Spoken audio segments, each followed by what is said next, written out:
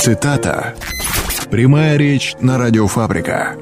Ellina R. В студии радио «Фабрика» Эллина Решетникова. А вокал — это такое дело, не знаю, стоит ли учиться каким-то распевкам. У всех подход абсолютно разный. Вот у меня было в жизни 2 педагога по вокалу. Я у них занималась там пару месяцев, и они говорили мне абсолютно разные вещи. Хотя обе закончили там высшее учебное заведение, начиная там от дыхания, от того, там, как брать ноты. Совершенно полярные музыкальные школы. Ну да, наверняка у каждого своя методика. Да, потому что это как бы... Вся система. Да, потому что пение это как спорт, это же работа мышц, тут очень много составляющих, поэтому у одного работает этот момент, у другого работает другая какая-то схема. Но если честно, мне было так здорово в колледже и в институте, когда я училась, поэтому, возможно, если бы я пошла бы другой дорогой, у меня бы не было сейчас того, что у меня есть сейчас.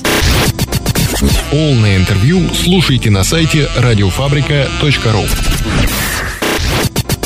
Только проверенная информация от достоверных источников.